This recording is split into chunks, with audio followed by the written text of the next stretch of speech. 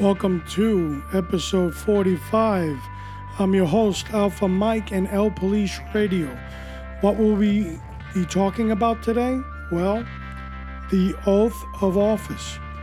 You raise your right hand and you take it. But what are you taking? What does it mean? Is it relevant in today's society? On the next L Police Radio.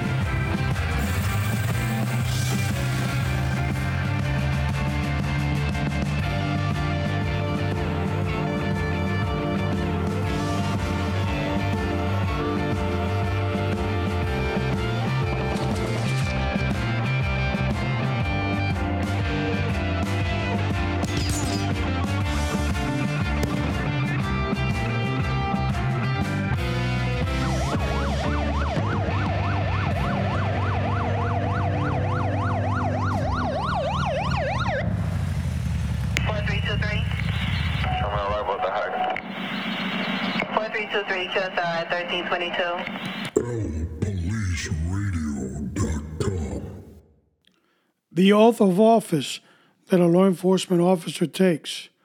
What does it mean? Is it relevant in today's society? And do United States citizens even know about the oath of office that is taken? Now, of course, there is an oath of office for any governmental official. Sworn officials take this, and it's very sacred. One of the reasons they take it is because they're sworn to secrecy as a law enforcement official. You execute warrants, you make arrests, there is a lot of intelligence information, and it should not be shared with anybody that is not a sworn official. And the glue that holds all that together should be the oath of office. Maybe you've heard this before. I do solemnly swear or affirm that I will support and defend the Constitution of the United States against all enemies, foreign and domestic, that I will bear true faith and allegiance to the same, that I take this obligation freely and without any mental reservation or purpose of evasion, and that I will and faithfully discharge the duties of the office on which I am about to enter. So help me, God. Now, of course, in your jurisdiction, locals, county, state, townships, wherever we are in America, it could be slightly different. It could also say that you pledge allegiance not only to the United States Constitution, but the state constitution and local constitutions. But it's basically all the same. In America, we have 765,000 law enforcement officers, 100,000 part-timers. From those part-timers, 44,000 approximately have the power of arrest. Now, if you know that's one of our hot topics, I'd like to see that part-timer thing go a little higher. I would like to see it go a little higher.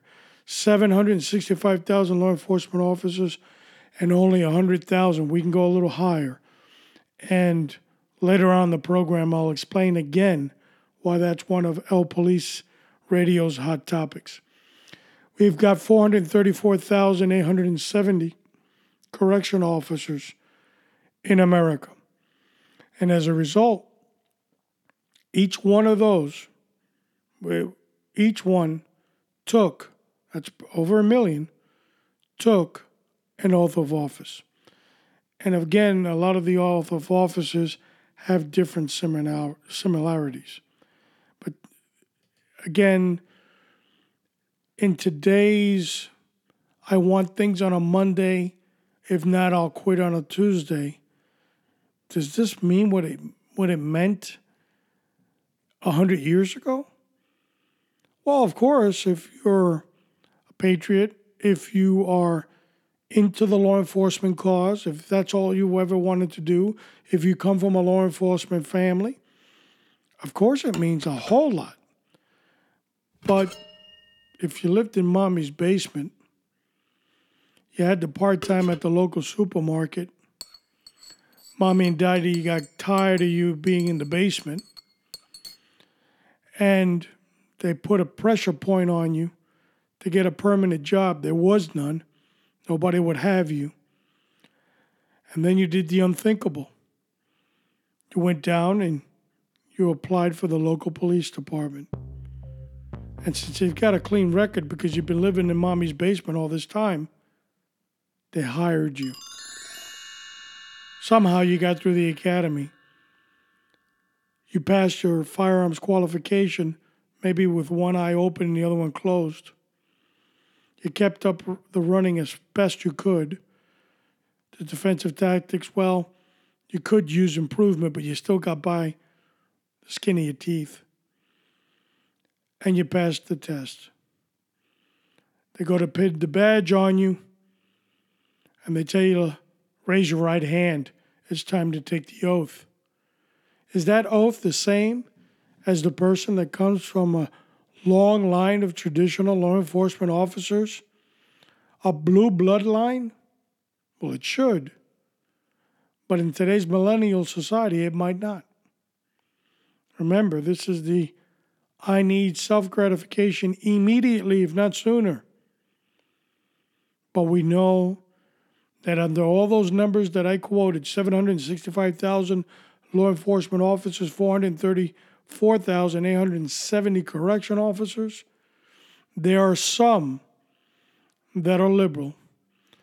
But enough of that. We're going to pick up on all this once we finish our news countdown.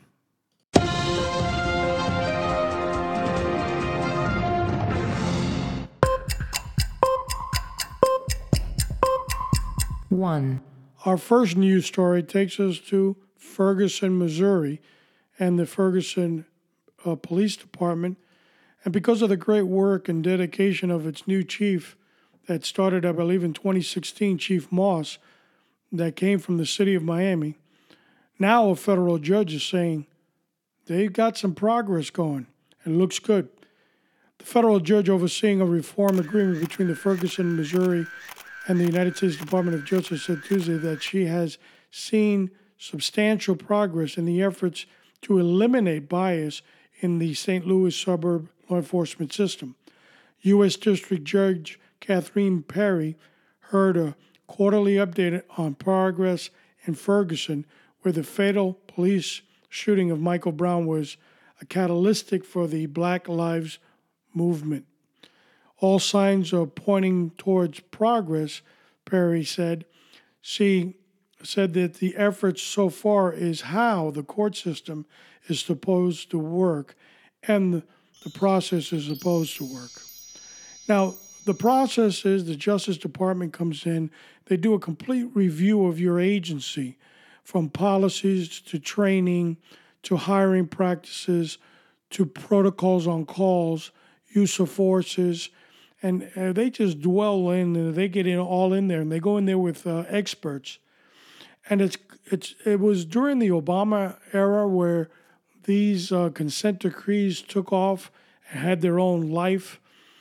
And for the most part, it's become a standard practice. So why agencies are getting good at it is they already know what they're going to attack. They already kind of understand what the remedy is. Because with this protocol, there's an underlying factor, and it is racial bias, arrests that should not have occurred, and excessive use of forces. Those are the three elements. So if you conquer the three elements, then this thing goes away. And then, of course, the current administration, President Trump, he kind of signed some type of order where it's, whatever's pending is pending and it'll stay there. But they got bigger fish to fry over at the Justice Department than been watching the local police officers. Now, the civil rights section of the Department of Justice still exists, hasn't gone nowhere. There's a lot of things that need to be corrected. I know. Waddy, blah, blah, blah. I got all that. But I'm happy to report Chief Moss, that came from the city of Miami, very proud of him. He is moving forward on the Ferguson, Missouri Police Department with some outstanding results. All right, number 2. You can't never say a good story with everybody getting upset. Well, our second story takes us to the forgotten profession. And if you are a consistent listener, you know that the forgotten profession is that of corrections. Muslim correctional officer alleged discrimination in a lawsuit against North Carolina. A Muslim correctional officer has filed a lawsuit against North Carolina alleging he was discriminated against due to his race and religion after being told he must shave his beard. In the lawsuit filed on Monday, Keith Heyman, a correctional officer for the Polk Correctional Institute, said he was being targeted for retribution over his race, religion, and gender. Threw gender in for good cause. The News and Observer reported Heyman, who is African American, also alleged that his supervisor called him a racial slur. An attorney representing Heyman, what a miracle, the lawyer, said that the North Carolina Department of Safety engaged in racist bigotry action and has set up Mr. Heyman to be fired for similar requests of religious accommodations. The North Carolina prison system allowed its employees to grow short beards of an inch or less. Heyman said he was initially granted an exception to grow his beard about 2 to 3 inches. So he can grow his a lot larger. Okay? The officer also requested a religious accommodation to keep his beard a few days before September 11, 2017. Oh, that's the date he started working for the prison. The prison didn't respond to his request, so Heyman said he took the silence as approval for his request and that he encountered no problems for 8 months. February, after the state hired a new superintendent, Heyman said he filed the request again, which was denied without explanation. According to the complaint, came to work with his beard. Heyman said he took a day off, but when he returned with his beard, he said that his new boss had a prison lieutenant start an investigation of him. How dare they? Heyman alleged he was specifically told that his request was denied because of his religious faith. According to the complaint, Heyman was told that if he had not asked for religious accommodations, that he could have simply kept his beard without any issue, and that he'd be written up until they fired him for insubordination. The complaint went on to say that a co-worker at a prison has a beard and has not been told to shave. Anarat. Polk is a selective enforcement in its facial hair grooming policy towards Mr. Heyman because of his faith. The complaint said specifically Mr. Heyman is aware at least another Polk employee with a beard, at least if not longer than his. The other Polk employee is not being forced to shave. You can't say bad words on the radio, so I just say that this is a caca story. Religious accommodations, like if he's some type of prison inmate. It's an employee. There was a standard before you got there. And then they said, well, you want a beard, okay, but you got to have a... Oh, and then the whining started, and the prior administration gave in. Okay, you don't have to have it an inch. You're special. And because you're special, I'll let you grow 2 to 3 inches. No, I want more. Okay? I want this, I want that, I want your car, I want a special spot in the cafeteria. It doesn't end. Why? Because they're being coached. By who? By the lawyer. The lawyer. All right, enough. Yeah, off to three. And our last story takes us to a New York City Columbia student. This is very regrettable. Talk about a fall from grace. Columbia student honored for anti-sexual violence work, busted for child porn. Columbia University student who was once a Nobel Peace Prize nominee for his work to end sexual violence against kids was arrested in Manhattan on charges of child pornography and attempted child sex crime, authorities said. Joel Davis was collared Tuesday following a federal investigation that started in May and ended Monday, according to federal court papers. During that time, Davis allegedly exchanged text messages with undercover federal agents, sending lewd images of infants and children and expressing his interest in having a sexual relationship with minors. You know what? I can't continue reading this garbage. You can read it on the show notes. But you know what? Another freaking hypocrited phony. And I don't need to see his political affiliation. But I'll have a good guess of what it might be. But here you have it. Nobel Peace Prize nominee. I'm a good boy. I go to Columbia. I believe in my professor and every socialist idea that they come with. And behind closed doors in the closet, way in the back, he's exchanging pervert pictures with FBI agents. Freaking shame. All right, let's get the bugler woken up. Let's make sure he's not doing anything in the closet. And let's continue with the meat and potatoes.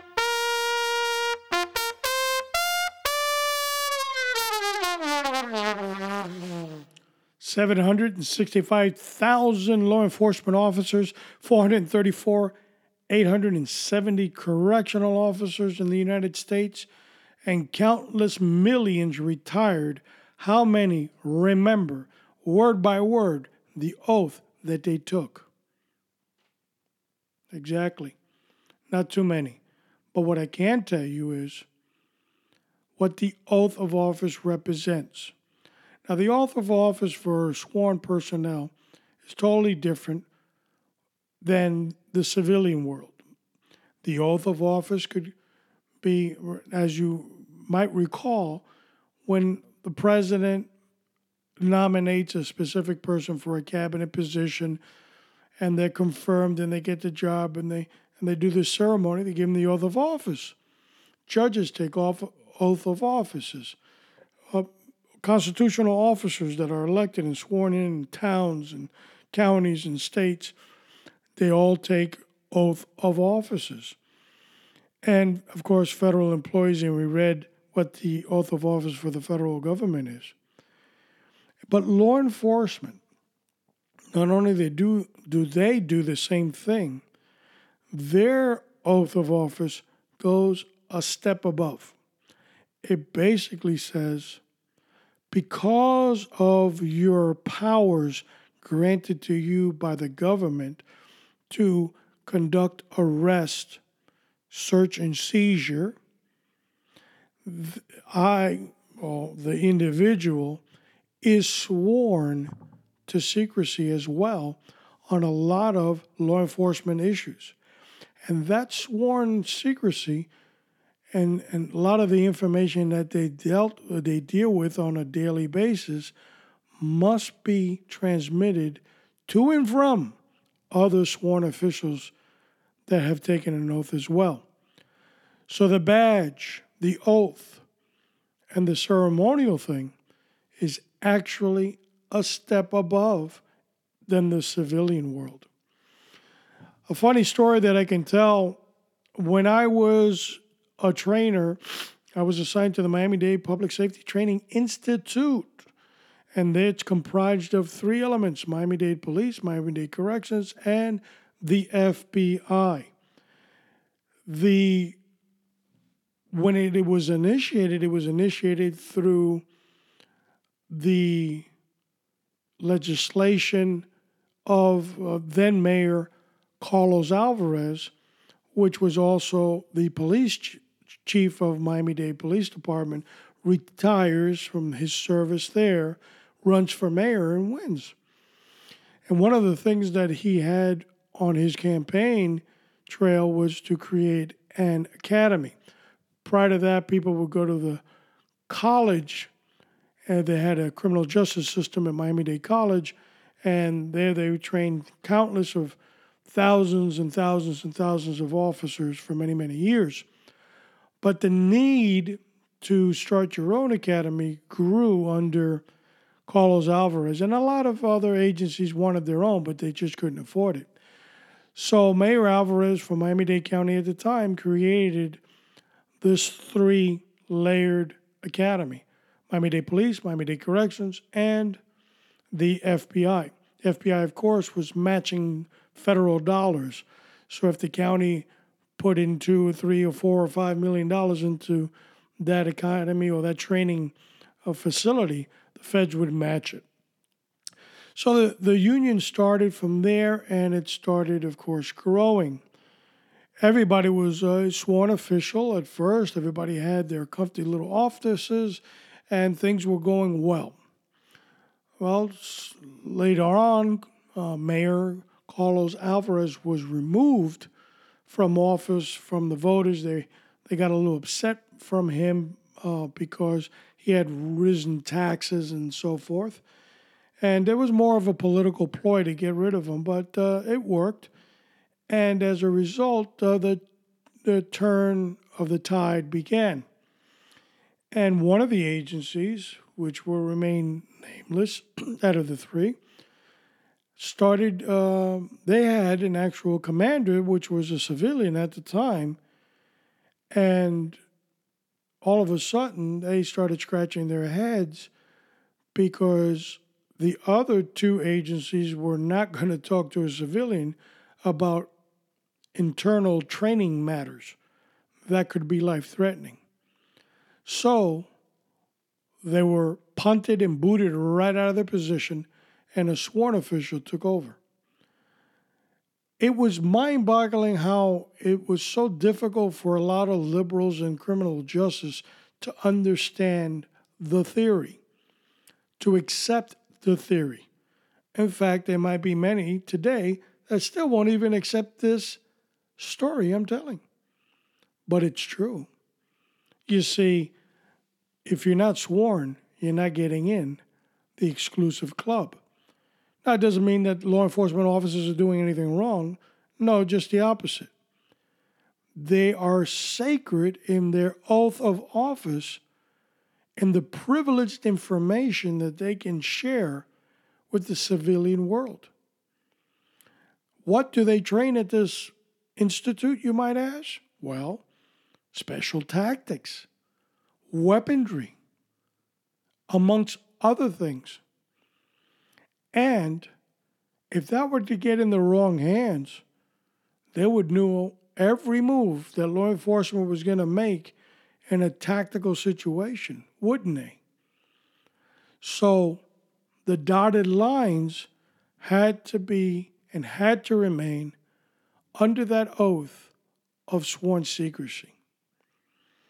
So many agencies out there are allowing the civilians to creep in and massacre their policies, massacre their training efforts, massacre their procedures to do basic law enforcement functions.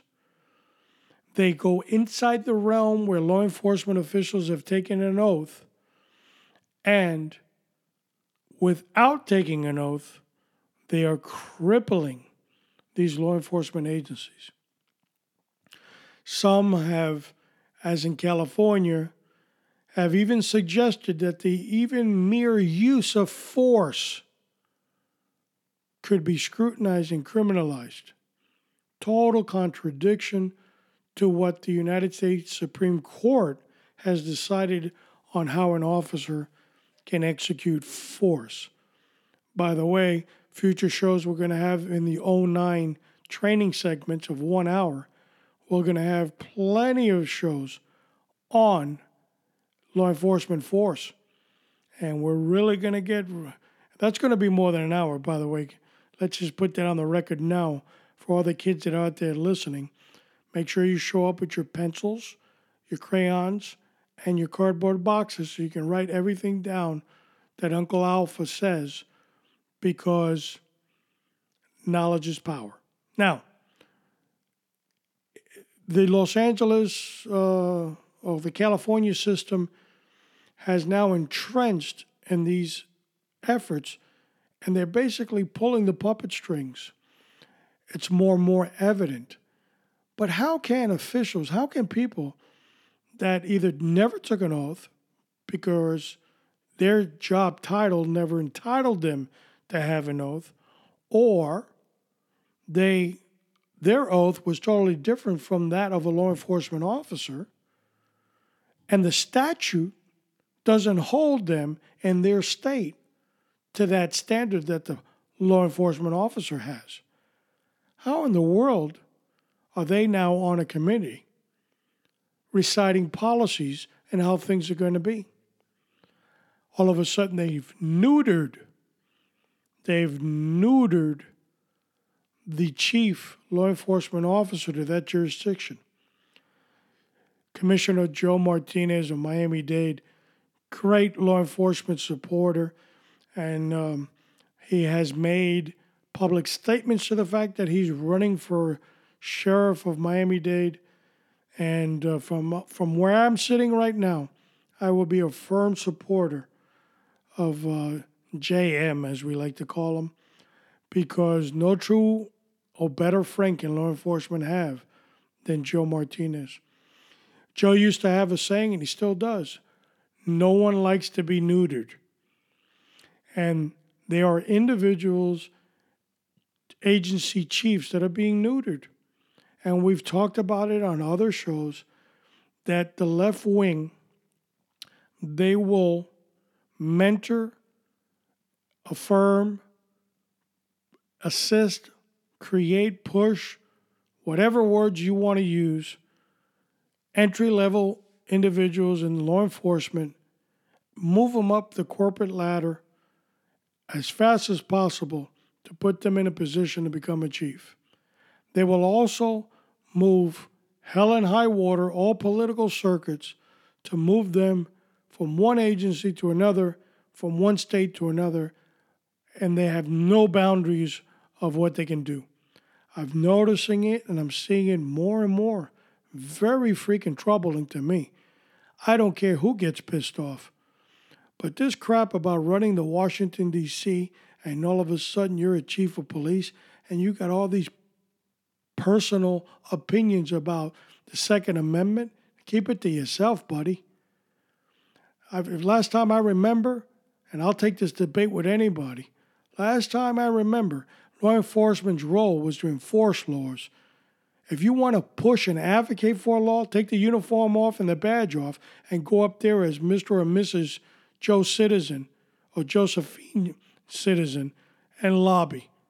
But don't do it on my dime, my tax dime, because you're not on my page, you're on another page. So whoever gets pissed off, well, too bad, you get over it. But I don't agree with it. I agree that the Second Amendment was made by the founders of this country to regulate a well-regulated militia. And there's a lot of legal definitions to what that is. Jeff Scalia told us what it is before he died. Well-regulated militia, it means it's controlled. So the states now think they can do whatever they want. That's not exactly what was in the founders' mind. Remember, the well-regulated militia, the militia was being run by George Washington. And there was tyranny, and the tyranny was coming from Britain. That's what their mindset was. In law, you want to know what the mindset was of the creator of the law. And we had a show on that, and I'll put it on the show notes regarding Judge Scalia and a book that he wrote. But basically, you want to know what their mindset was. Well, that was their mindset. Well, there's tyranny today, and it's in the form of a thug with a gun trying to kill you. Okay? It doesn't have to be a foreign entity. It can be a domestic one that's got a mind of a freaking a pea, and all of a sudden at 12 o'clock in the afternoon while you're in the convenience store pulling out a gun, trying to hold his pants up, talking about, give me all you got. Now I got to lay down like a victim because you want to take my gun? You want to take my gun? How many of you have seen, and I'm going to get back on subject, okay? You in the back. I'm getting back on subject on the oath of office. Don't be rolling your eyes. You're starting to identify who you are, okay? The socialist in the room is coming out. Stop acting like Bernie and behave yourself. We're going to get back on subject in a minute. But how many of you guys saw the angry Second Amendment gun owner that happened to be African American, and he was talking to his local city council, and he says, every time something happens, why do you want to take my gun? We're going to post that video on the show notes on El Police Radio on this episode 45 for you to see it. And he's right. Why do you want to piss on my parade? I'll tell you why. Because the liberals have one freaking agenda. It's not the Dreamers. It's not immigration. It's not even the Second Amendment. They don't even give a rat's ass about a gun. Guess what their one agenda is? Are you ready? You in the back. You paying attention? Okay. Lean forward so you can hear it good. Kids, pencils at the ready. Cardboard boxes in line. Here we go. Ready? Control. I'll repeat it in case you missed it. The liberal agenda is about control. Control of your life. Control of the money that you earn.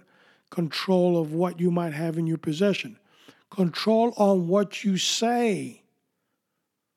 Remember the freedom doctrine? Okay? So if I said this about a liberal, they actually had attempted to place a law that there would have to be a person on the airway with me to talk about the liberal position. Yeah, are you kidding? You don't want to hear me? Turn it off. The hell I care. That's your business. But I'm going to keep on spitting it out like you're supposed to do. Okay? So the bottom line here is the socialist, liberal, Bolshevik, communists in this country that masquerade like Democratic Party members, they want control of everything that you have.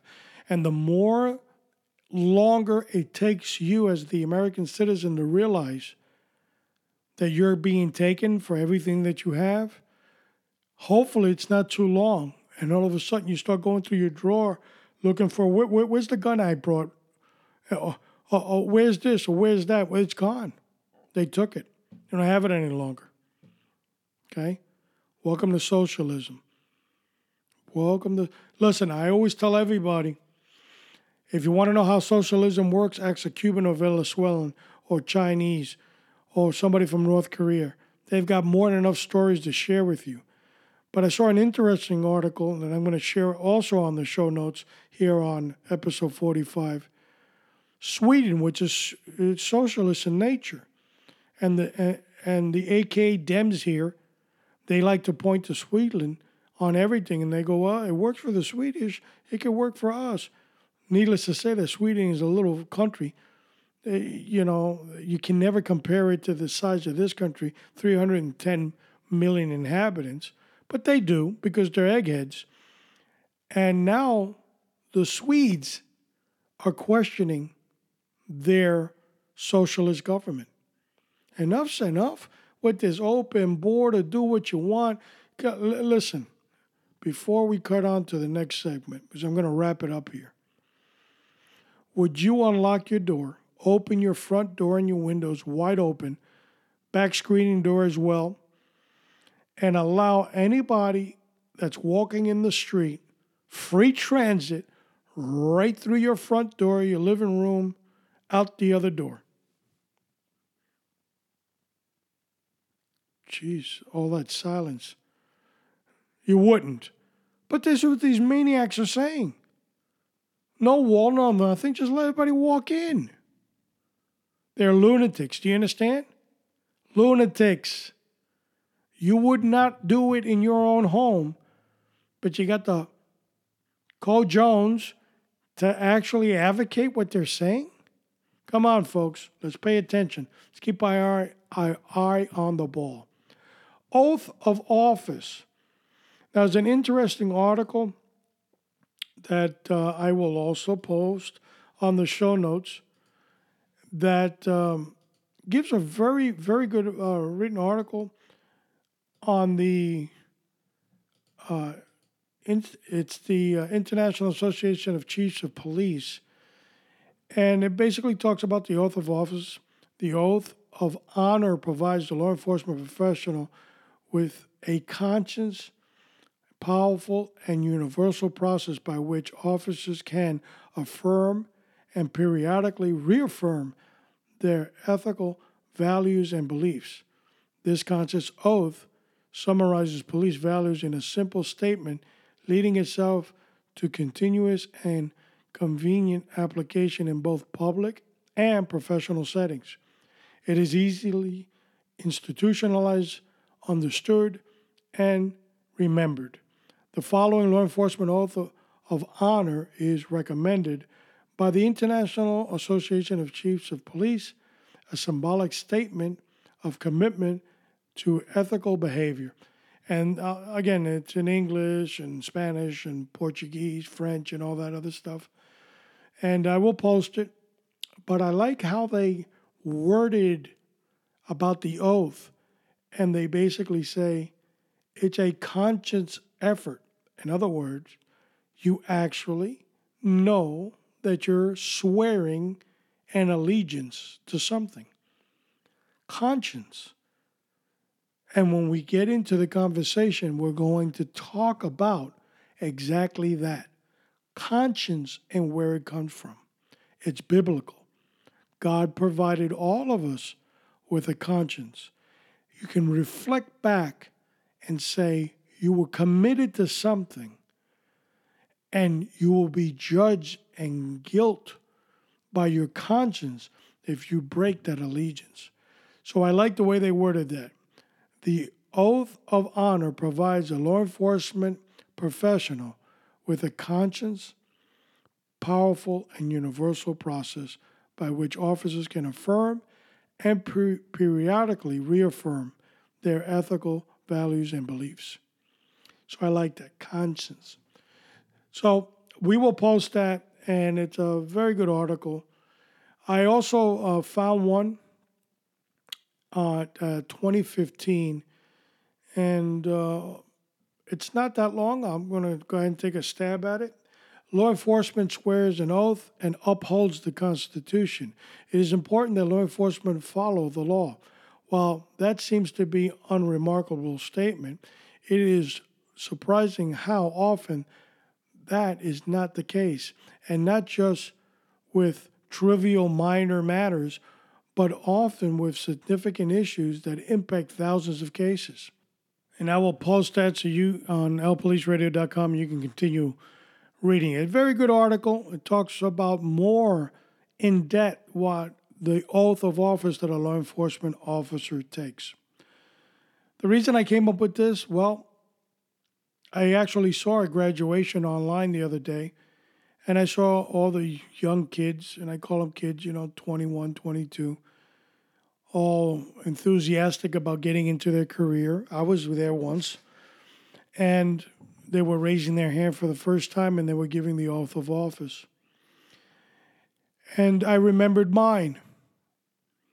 Ever since I was a kid, and I'll post a picture of me as a kid, I always wanted to be law enforcement. I would act out at home, I had to have the sheriff's badge, or I had to have the military uniform, I had to have the rifle. I drove my parents crazy. And I did. But what it meant to me, it's something that it meant to me. And no matter the role that I had, I engulfed myself in the profession. I learned as much as I could, and I fulfilled my obligation to the best of my ability. When I reached my 27th year, I said, that was it. I'm done. I remember people asking me, why are you leaving? And my response was, because I can. What does that mean? What did that mean then? Well, it meant after 27 years, an impeccable record with no write-ups or nothing bad in my file, and an awful lot of commendations, and a whole lot of 26 years of outstanding evaluations. I was done. I fulfilled my obligation. I took that oath as an obligation. And at that time, in that juncture in my life, for various reasons in my life, and one of them was an injury to my left knee, I didn't feel that I can give 110% anymore.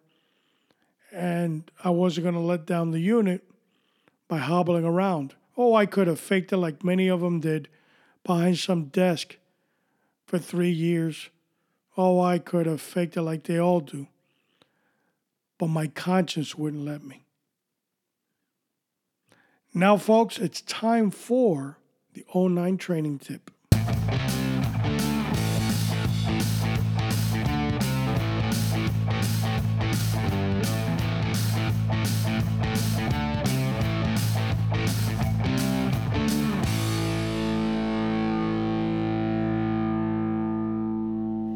Firearms is, without a doubt, one of the most important tools that a law enforcement officer needs.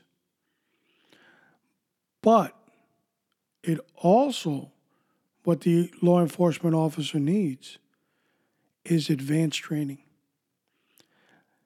The academy standard, the standard that the state requires of you, and what you do every year for qualification purposes is a minimal standard. Let me repeat that again.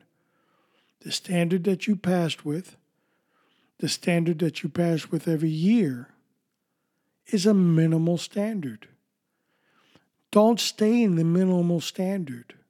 Don't continue to shoot paper targets that don't move and that don't shoot back. Become versatile in your training. Remember that shooting is a proficiency skill. If you don't use it, you'll lose it. You have to continue studying the art of the firearm. Why? Is it because you love the Second Amendment? No.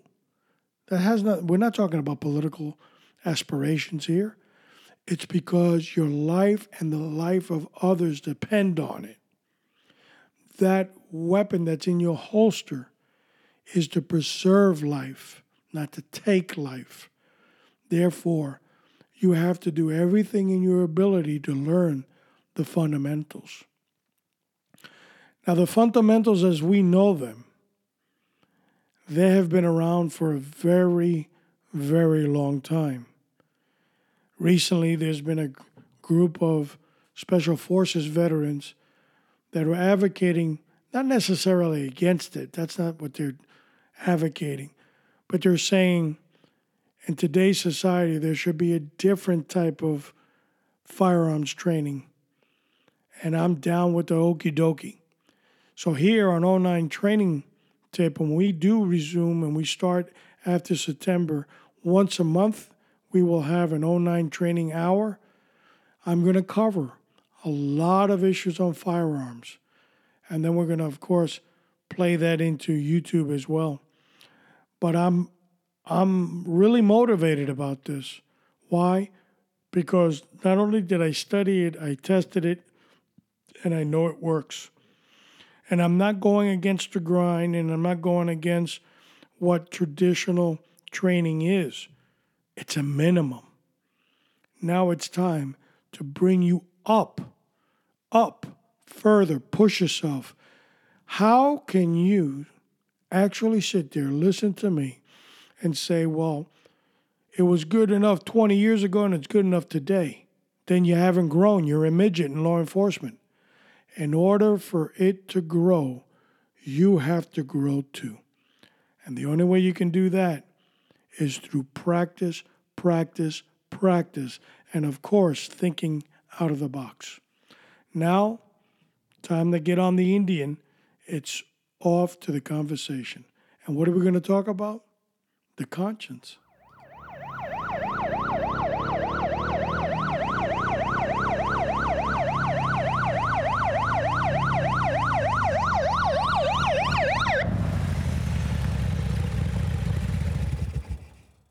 I know what everybody's thinking. He called it an Indian motorcycle. It's not a Harley. No, Harley said they're out of business or they can't afford to do business or they're losing $100 million, whatever they said. So now it's an Indian. Sorry. The conscience. We know the story in the beginning, and it's in Genesis, where Abel and Cain have a disagreement where one kills the other. As a result, the survivor, he's now plagued.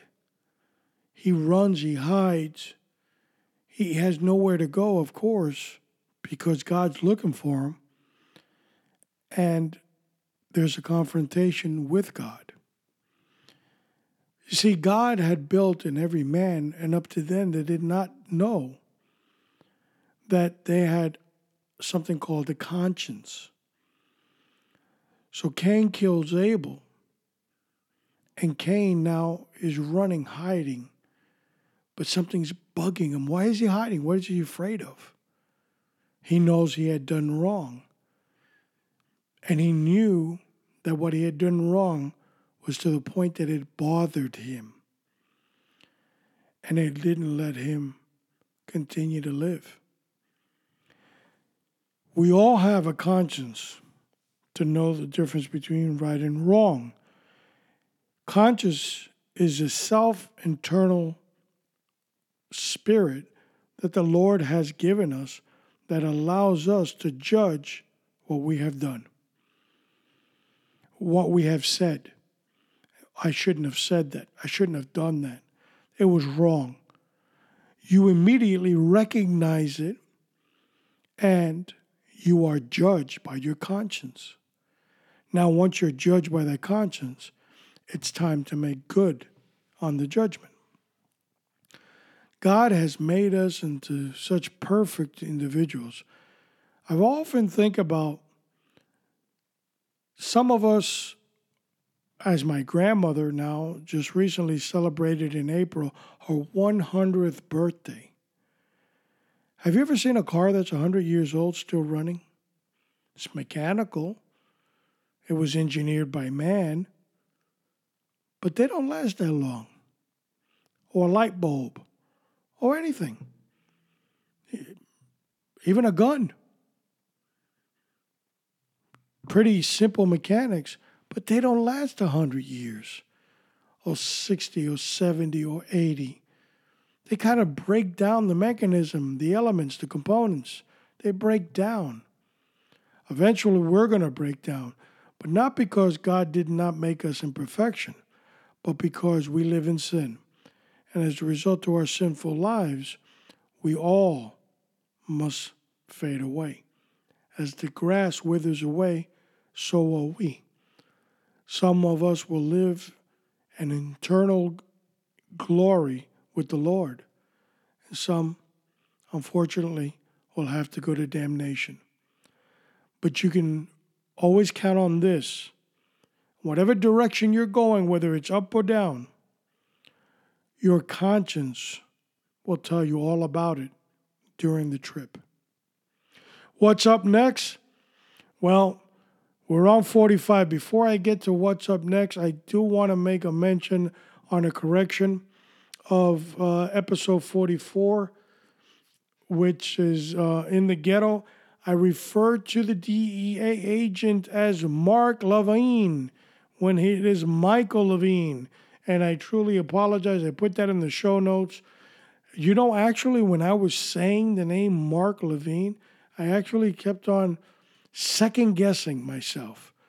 And I wanted to stop, and I kept on going. See how that conscious thing works? And when I go through the show notes, I have to write them out now. I immediately, when I wrote out Mark, I said, his name's not Mark, it's Michael. Mark Levine is the conservative radio host, and I mixed up the two. So my apologies, and I've added that to the show notes for number 44, but episode 44, but on 43, I wanted to go ahead and make that public known as well.